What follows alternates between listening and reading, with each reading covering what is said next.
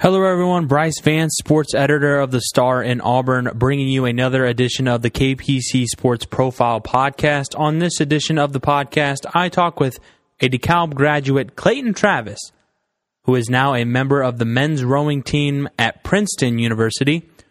I talk with Clayton about how he was recruited to the team, also about how his running background helped him with his new sport. Also, how he fell in the water the first time and how that could have been prevented. And finally, I ask him about his trip to Tanzania and him learning a new language. He's a very interesting guy to talk to, and I hope you enjoy his story and his travels. Look out for the profile about Clayton and his new adventures up at Princeton. You can find the article in the Star on newsstands or on kpcnews.com.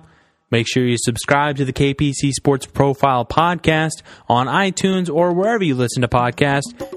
And now, without further ado, here's Clayton Travis.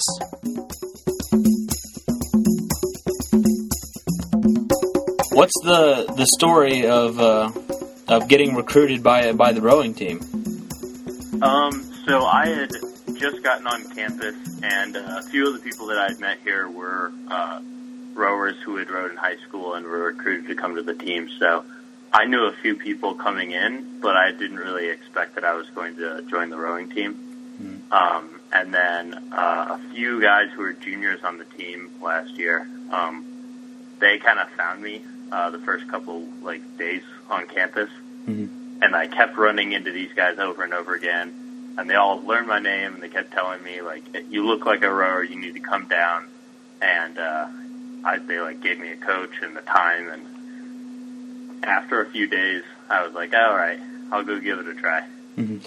So I ended up traveling down to the boathouse on a Wednesday afternoon, and I met with the coach, and he told me a little bit about the program, and he said he'd be willing to help me learn how to row from scratch, and it just kind of fell into place from there. Now, I know you ran cross country and track in high school, but what does they said you looked like a rower? What does a rower's physique kind of look like? Yeah, so I'm about 6 feet tall, give or take, plus 1 inch. So I'm definitely on the smaller end, but rowers are generally taller, and some are wiry, but generally they have a larger shoulders and larger quads. So they're looking for guys who are more length of stroke. So it was generally they look for guys about 5'10" to 6'2", I would say. Now, with you running cross country and track in high school, and you were very successful during your time at DeKalb, has that kind of helped you out in any of your training with the rowing team? Certainly, yeah. I would say that was one of the biggest factors coming in, being able to keep up cardio when I was learning technique, because for the first 6 months or more that you're learning to row, it's more technique-based because it's very difficult to get your full power application on the water, and so being able to know I can keep my fitness up from running, and that allowed me to stay in shape while I was learning to row, so that when it came time for the season to start, I was not only technically focused, but still in good shape. Now, what were the first couple of practices like for you? They started out very simple, so we started out on a rowing machine. They taught me just kind of the fundamentals of the stroke. And then there's a system here at our boathouse that has it's rowing tanks. So you're not actually on the water, but there's water that kind of runs in a circle like a treadmill. And you can row in the water in a fixed seat. And so that way you can learn the basics of the oar and all the fundamentals of the stroke without having to try and balance the boat. And then from there, we moved onto the water and learning how to prepare a boat to row, and then eventually how to actually get out in it and put some power behind it. What was the most challenging part at the beginning for you?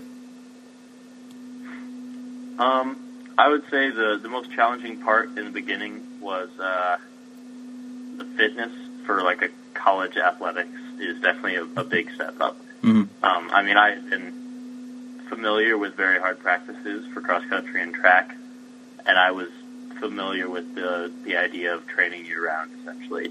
But college athletics is definitely a significant step up. So I would say that was the biggest change, is not just one practice a day like I would have in high school, and the practices were a lot more physically taxing. So, now, do you have any funny stories when you first started, like falling in the water, or any examples like that? Let me think. One interesting story, I guess, was I did the first time that I did fall in the water. I was learning to row a one-person boat, mm-hmm. which is a lot less stable. Right. And that's what I train in when I'm back in Indiana in the summer. And so the coach wanted me to be prepared when I was rowing on my own in case I did flip the boat. Mm-hmm. So he told me to do something that I didn't know at the time, but it was going to lead me to flip the boat. And so I took a tumble, and then he just kind of watched me struggle to get the boat back, flipped over, and climb back in. And he was kind of laughing at me the whole time. Now, were you laughing at the time, or was the water cold? Or it was about 40 degrees in the air. It was windy, and the water had just thawed at the end of the spring, so it was very cold. So I was kind of shocked too. Yeah. And I looked over at him like, what did I do wrong? He was just chuckling. I was like, okay, I guess he meant for me to do that. Now that you're in your second season with the rowing team, how have you progressed? How do you think you have gotten better to help out your team? So rowing is interesting in that there's really two phases to the sport. There's the on the water technique, but then there's also fitness, which you can measure on a rowing machine against other athletes.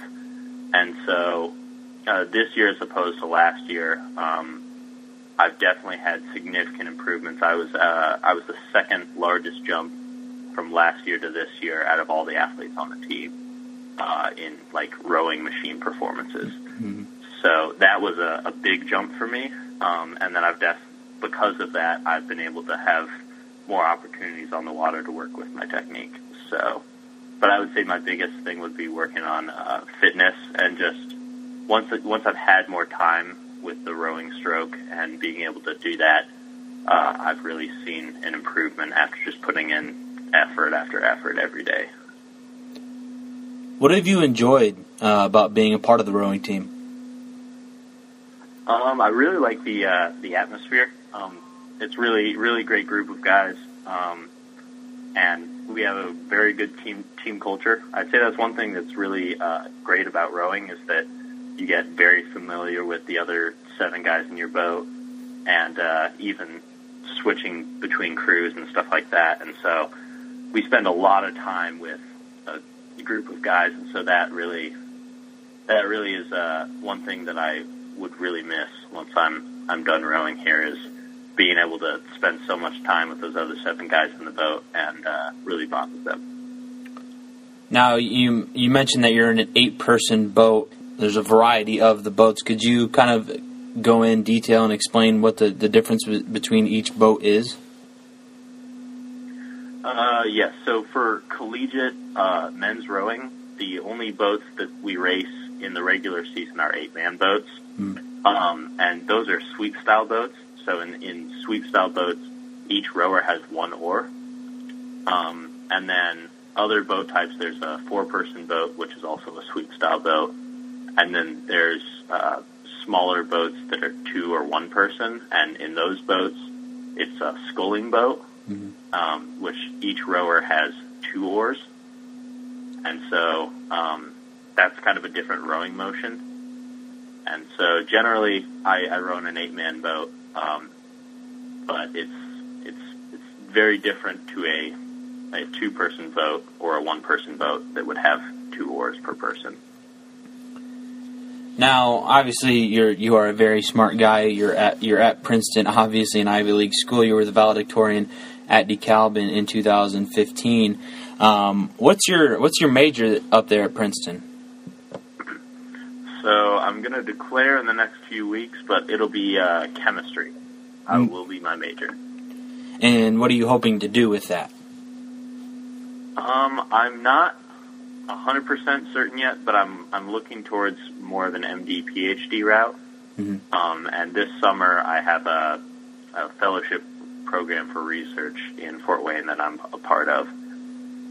That'll help me kind of get closer to see what that field's really like and get more familiar with the research side of the medical field. You went to Tanzania last summer and studied Swahili.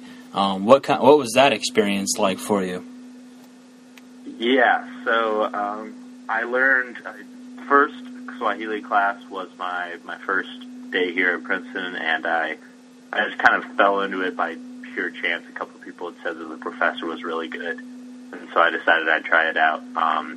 And so after a year here for Swahili classes, I decided that it would be a good plan to get really immersed in the culture so I could get better at Swahili. And so I was there for 9 weeks, spent a lot of time volunteering in a local orphanage, and then there's a wood carving guild that was nearby, kind of a village that I went to, and there I taught them English, and then they would in turn teach me how to wood carve.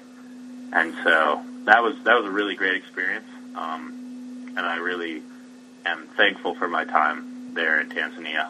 So that was a good growth for me, both in foreign language and in being able to see the world very different than the United States. What's some interesting things that you have carved out? So the two main wood carvings that I did were a board game. It's called Bao, B-A-O. It's Swahili Bao is the version that they play in Tanzania. It's a version of Mancala that's very complicated, so it's kind of similar to chess in the amount of thinking that you have to do. And so I learned how to play that game, and then I decided that I wanted to carve one of the boards. And so the board itself is very simple, but then on the outside and the edges of the board, you carve like animal figures on the outside, so zebras, elephants, rhinos, etc. And then I also, another component that they're very well known for there is animal figurines, and so I carved a hyena. That's pretty interesting, and I would say you are a pretty interesting guy, Clayton, and a guy that comes around from this area. You don't get to hear about guys like you too often coming from around this area, and I'm glad I got to talk with you and learn kind of your story of going up to Princeton. Thanks for taking some time and talking with me. Yeah, it was a pleasure. Yep, good luck the rest of the season. All right, thank you.